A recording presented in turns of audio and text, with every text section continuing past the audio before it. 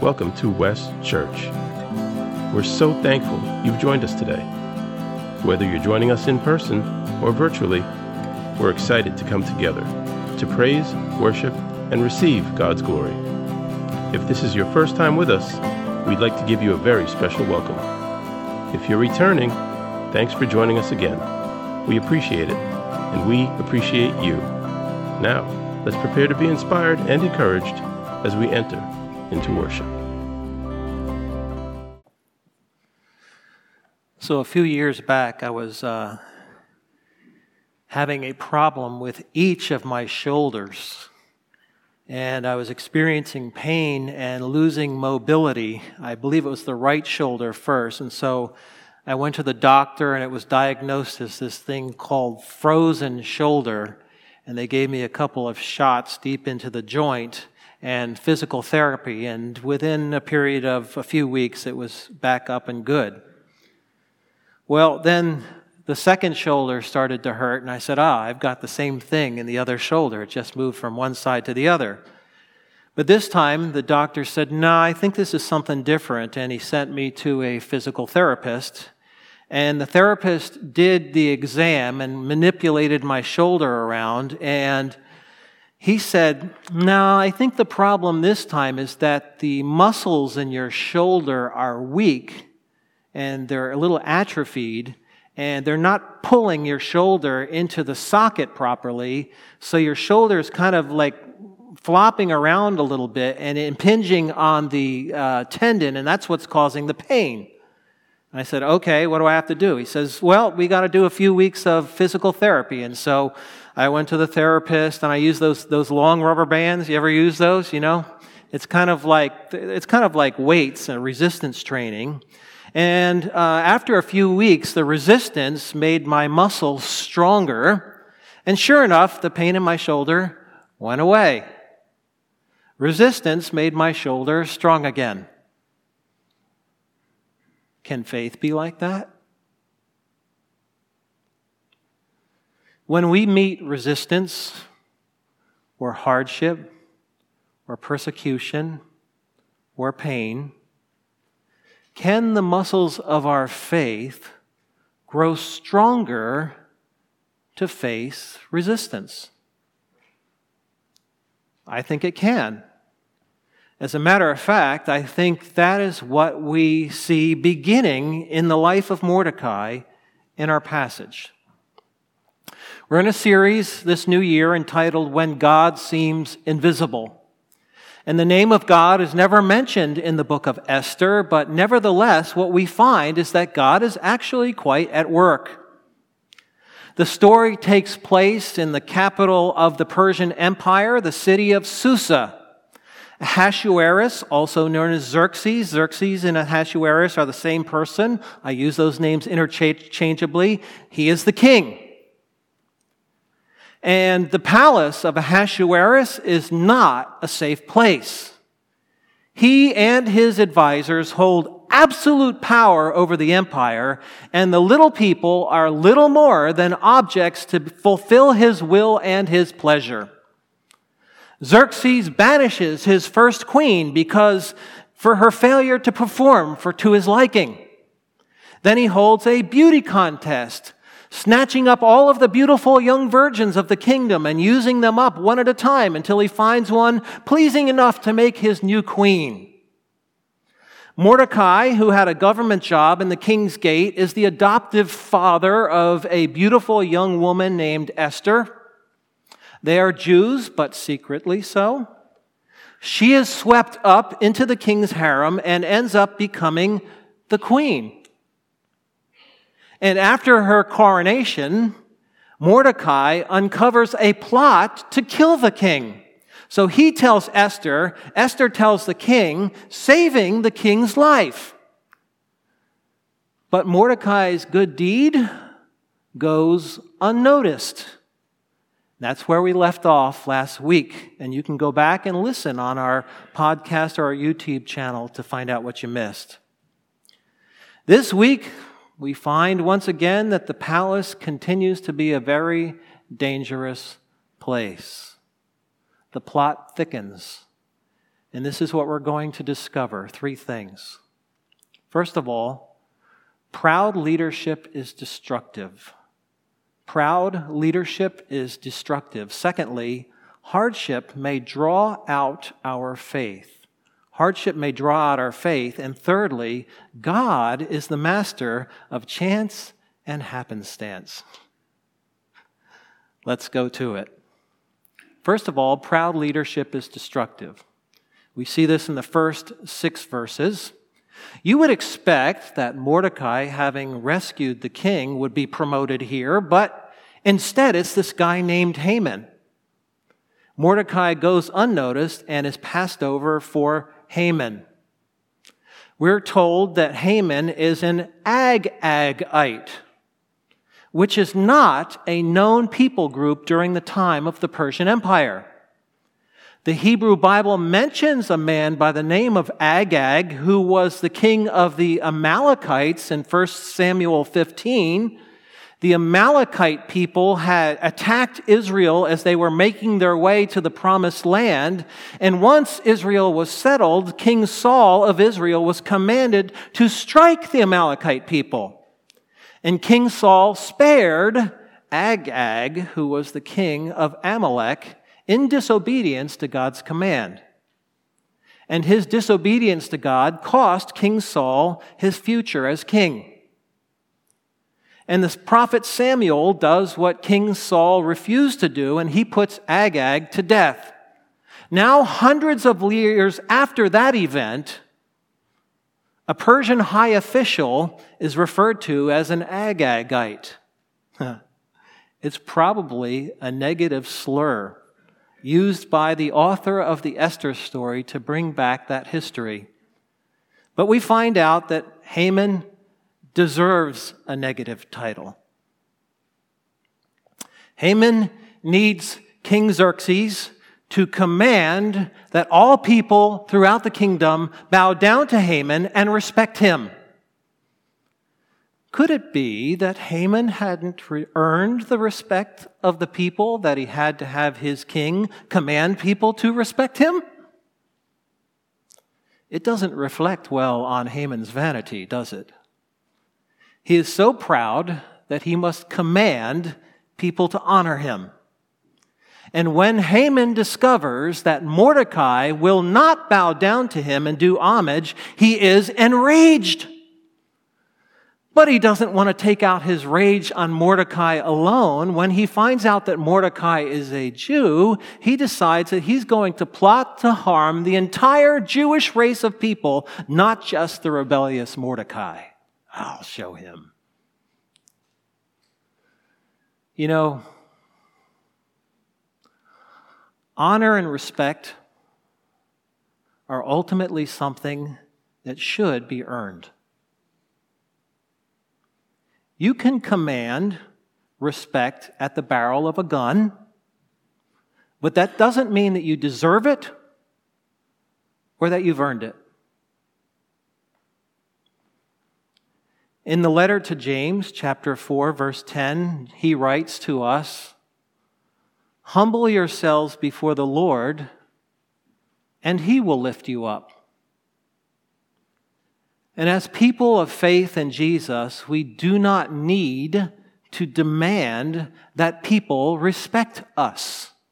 In fact, when we feel that way, it may reveal a weakness in our hearts rather than in others. Arrogance is not a Christian virtue. And it is especially heinous when it is manifested by leaders, because a proud person is going to misuse and take advantage of others. It's going to happen. And guess what we see next? Verses 7 through 11. Next we find Haman manipulating his king. His approach to the king is tricksy. He doesn't name the race of people that he wants to destroy. He simply states that they are different from other people, so different that they are disobedient to the king. And Haman persuades the king that it would not matter if they survive. In addition, he's going to put 10,000 talents into the treasury. Most likely that would come from the spoils of the Jews that were executed. There's a historian by the name of Herodotus who mentions that under Xerxes' father, the king before King Xerxes, the annual revenue of the Persian Empire was about 15,000 talents per year. Haman is going to enrich the empire by 10,000 talents through one event, destroying all the Jewish people and taking their stuff. But there's a problem with that because the Jews are God's people in this day. You know, his plot to kill the Jews is not unlike the kind of lies that were used by the Romans against the Christians centuries later. The Caesars declared themselves to be gods. They demanded that all Romans burn incense and bow down to Caesar. The Christians were not troublemakers, but they would not bow down to Caesar, and consequently they were severely persecuted and many were killed. It should not surprise us that there are powers that be in the world seeking to work against the good news of Jesus and his family of faith in the world. Though Jesus was exceptional and upright as a leader of the newest expression of God's kingdom in the world, nevertheless, people aligned against him with deep, powerful, and sometimes unreasonable resistance. We see this playing out in the books of Acts and in Revelation as well. And when resistance and opposition arise to the cause of Christ, we do not have the same right, we do not have the right to use the same arrogant, wicked, and harmful ways that are thrown against us. The Apostle Paul warned us in his letter to the Romans in chapter 12. This is what he said to the Romans who were in the very heart of the fire in that day. Bless those who persecute you. Bless and do not curse them. Rejoice with those who rejoice, weep with those who weep. Live in harmony with one another. Do not be haughty, but associate with the lowly. Never be wise in your own sight. Repay no one evil for evil, but give thought to do what is honorable in the sight of all. If possible, so far as it depends on you, live peaceably with all. Beloved, never avenge yourselves, but leave it to the wrath of God, for it is written, "Vengeance is mine, I will repay," says the Lord. To the contrary, if your enemy is hungry, feed him. If he is thirsty, give him something to drink, for by doing so, you will heap burning coals on his head. And he wraps it up in verse 21. Do not be overcome by evil, but overcome evil with good.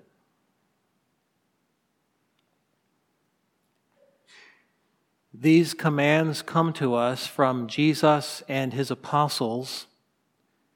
And if you have ever been hurt by an evil person, they seem completely and utterly counterintuitive.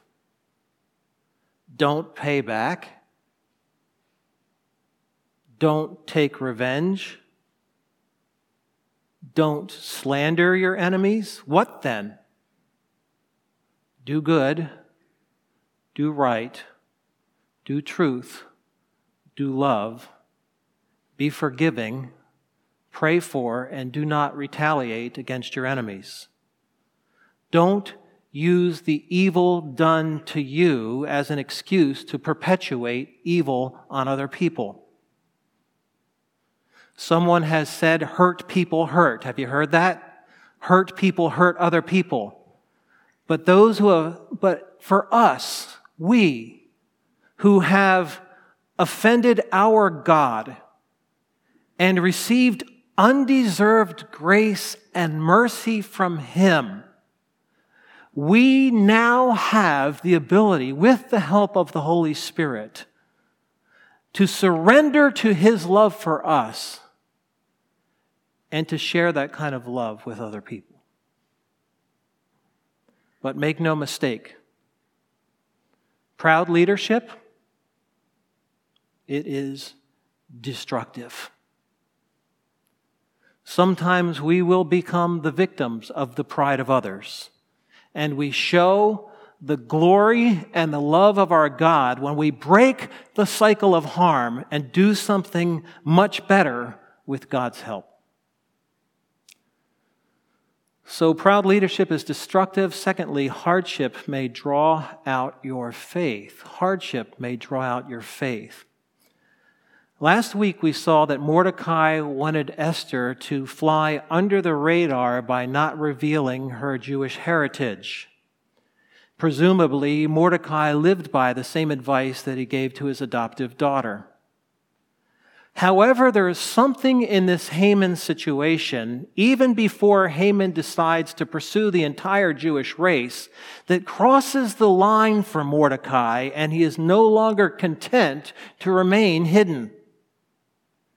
The language used for bowing down and paying homage in the Hebrew in which the book of Esther is originally written is the language of worship.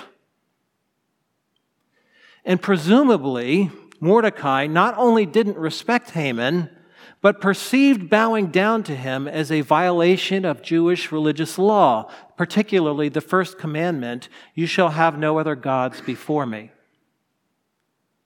And Mordecai can no longer stay in the shadows. For him, this crosses the line.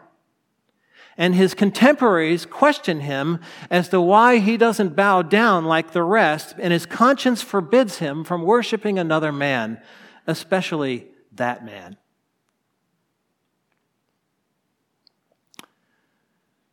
There is a prayer that was written by an unknown Confederate soldier, and it goes like this. Perhaps you've heard it before.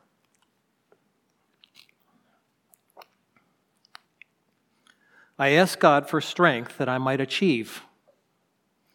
I was made weak that I might learn humbly how to obey.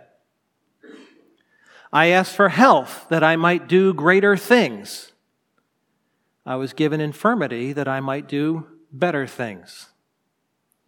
I asked for riches that I might be happy. I was given poverty that I might be wise.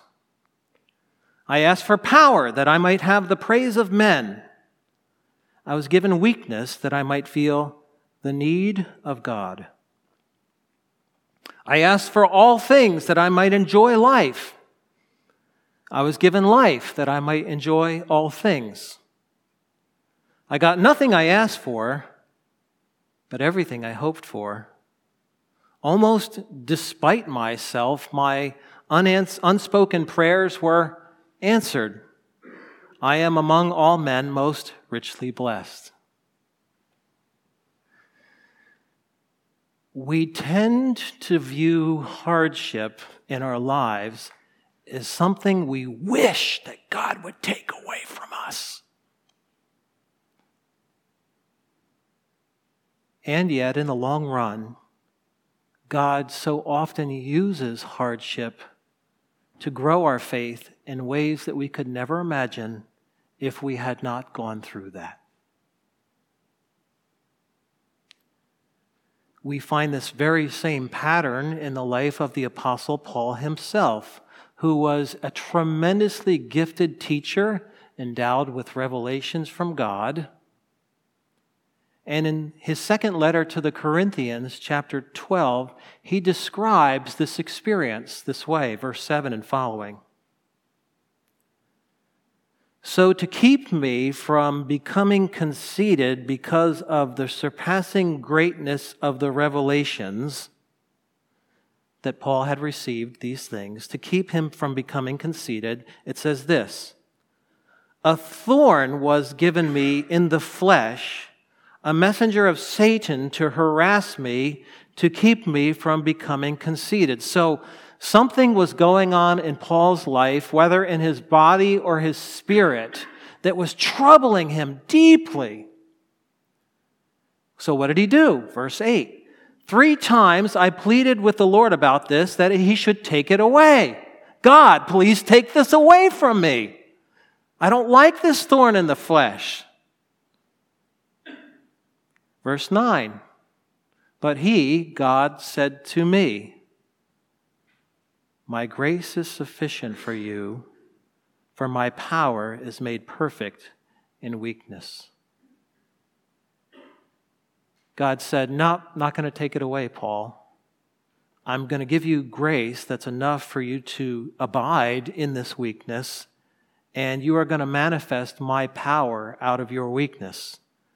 Does Paul learn the lesson? Yes, he goes on to say, therefore I will boast all the more gladly of my weaknesses, so that the power of Christ may rest upon me.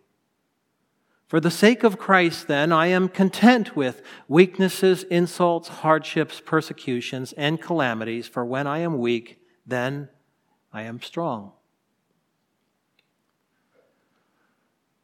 Our loving Father is quite capable of using the hardships that we endure to draw us closer to himself and to allow us to experience deeper levels of his grace and his compassion.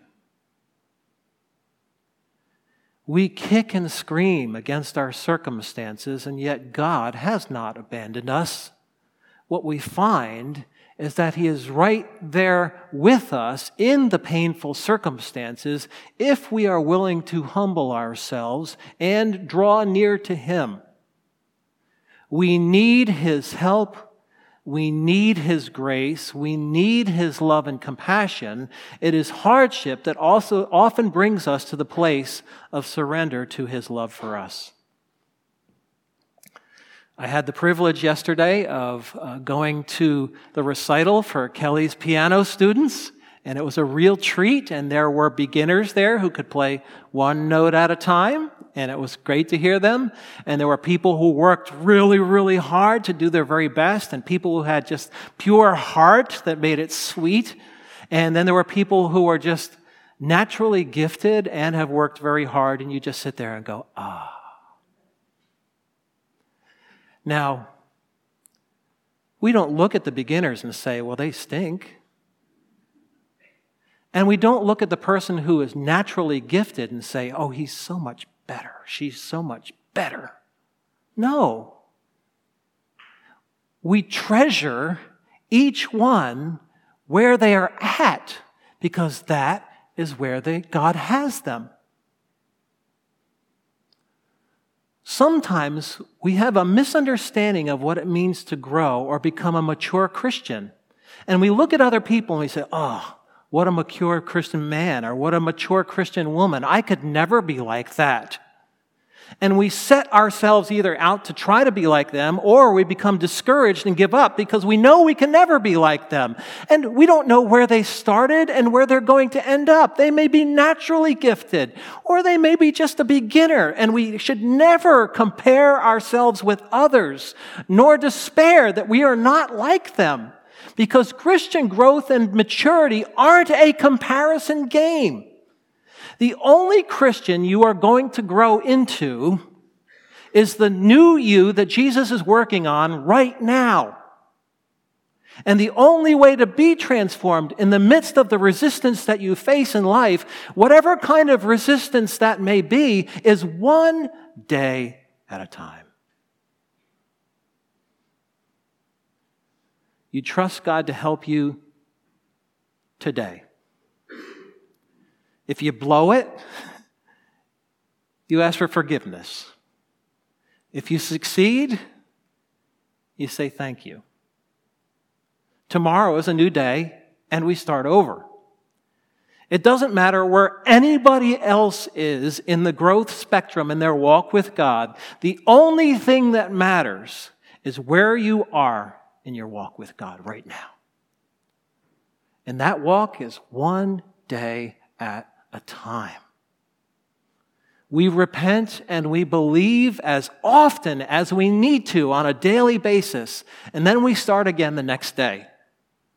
And when we simplify it this way, we are likely to experience that hardship draws out our faith one day at a time.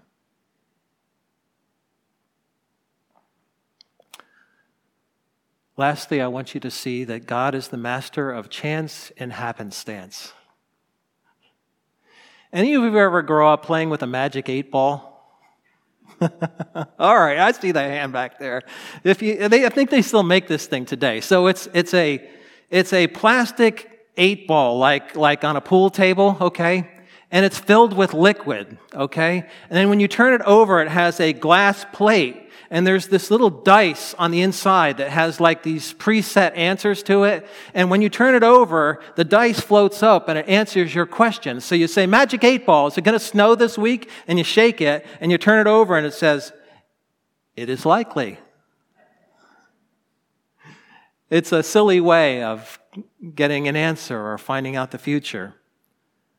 But here's the thing. Look with me at verse 7. In the first month, which is the month of Nisan, in the 12th year of King Ahasuerus, they cast pur, that is, they cast lots before Haman, day after day, and they cast it month after month, till the 12th month, which is the month of Adar. Then jump to verse 13. Letters were sent by couriers to all of the king's provinces with instruction to destroy, to kill, and to annihilate all Jews, young and old, women and children, in one day, the 13th day of the 12th month, which is the month of Adar, and to plunder their goods. So, what do we see here? Haman, or the people in front of Haman, are feverishly casting the pur, it says, to find out what is supposed to do and when they're supposed to do it. A pur is a kind of dice, like a magic 8-ball, that is rolled in order to get an answer. And they believe that by rolling the dice, they're going to get the answer of the gods. Haman was really looking for the answer from the gods about how to conduct his life and when to do these things. And here's what I want you to see. After Haman decided to attack the Jews, then he had to get permission to attack the Jews. Then he wrote up the decree to attack the Jews, and it was sent all throughout the entire empire. And the day that the riders left the city of Susa was the 13th day of the first month, which is the day before the sacrifice of the Passover lamb, a Jewish high holiday. On that day, the news was spread that they were to be annihilated.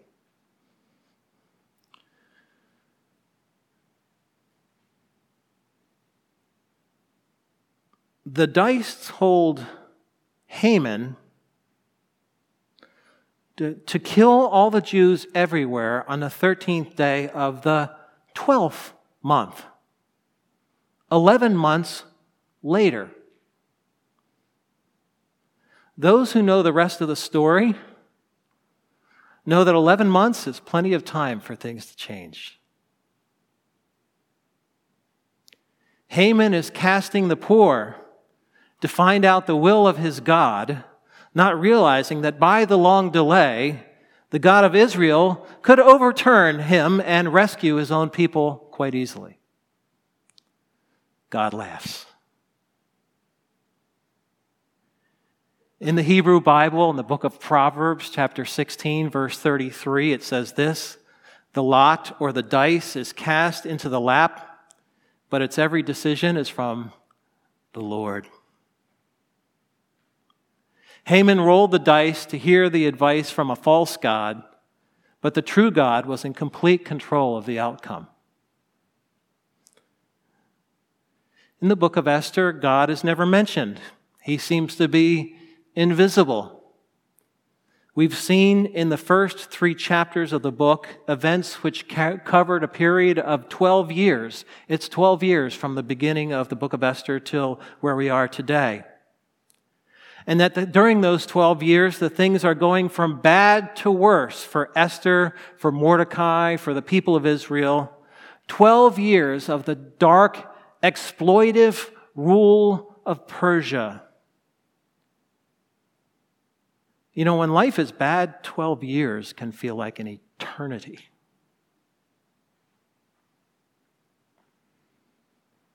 And yet, now, the man who hates Mordecai and the Jews and has issued a decree to have them all executed, all the while he is ignorant of the reality that the queen, who is married to the king who okayed the order to kill the Jews, is actually a Jew herself. This might not go as Haman expected.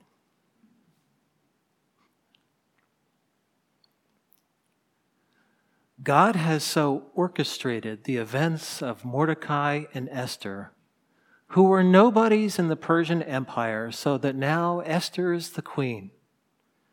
And though his name is not mentioned, it sure seems like he is quite in charge of this very dark situation.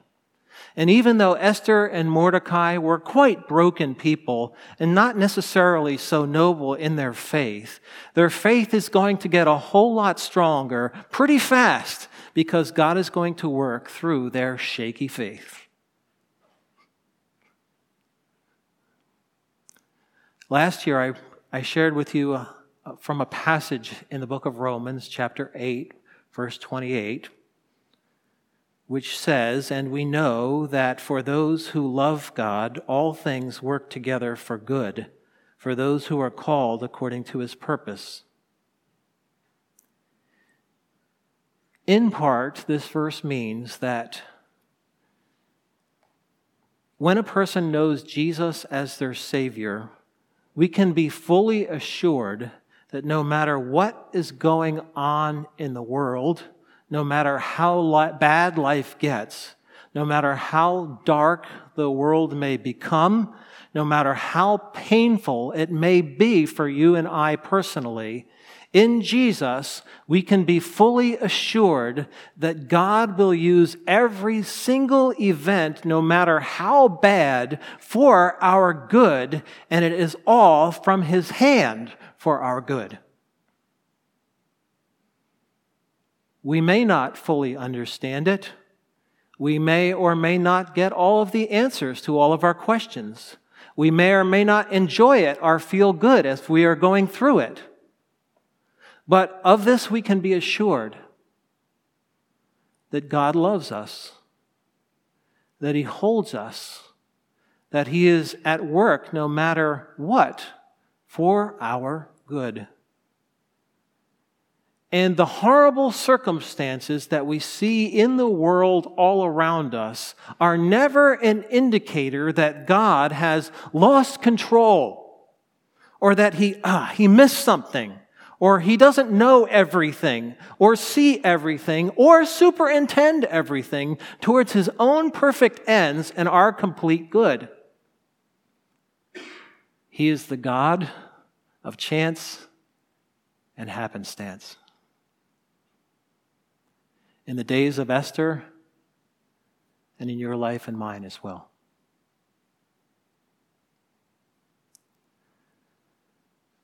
Things may seem a bit crazy in our United States of America. Things may be a bit crazy in the world around us. Wars and rumors of wars, proud misuse of power and authority, lies and arrogance, crimes without punishment. The big people are splashed all over our TV screens or our news feeds, while all the little people are like ants being crushed in the chaos like us. Where is God in the midst of all this? Where was he in the days of Esther? The days of Jesus? Well, he was there all the time. He is here all the time. And the love of God holds us in the palm of his hand. And the reign of God assures us that he will never lose us. When you are in Jesus, you know your sins are forgiven. God is your Father, and your future is one of hope. With this conviction, we grow despite the resistance. Let's pray.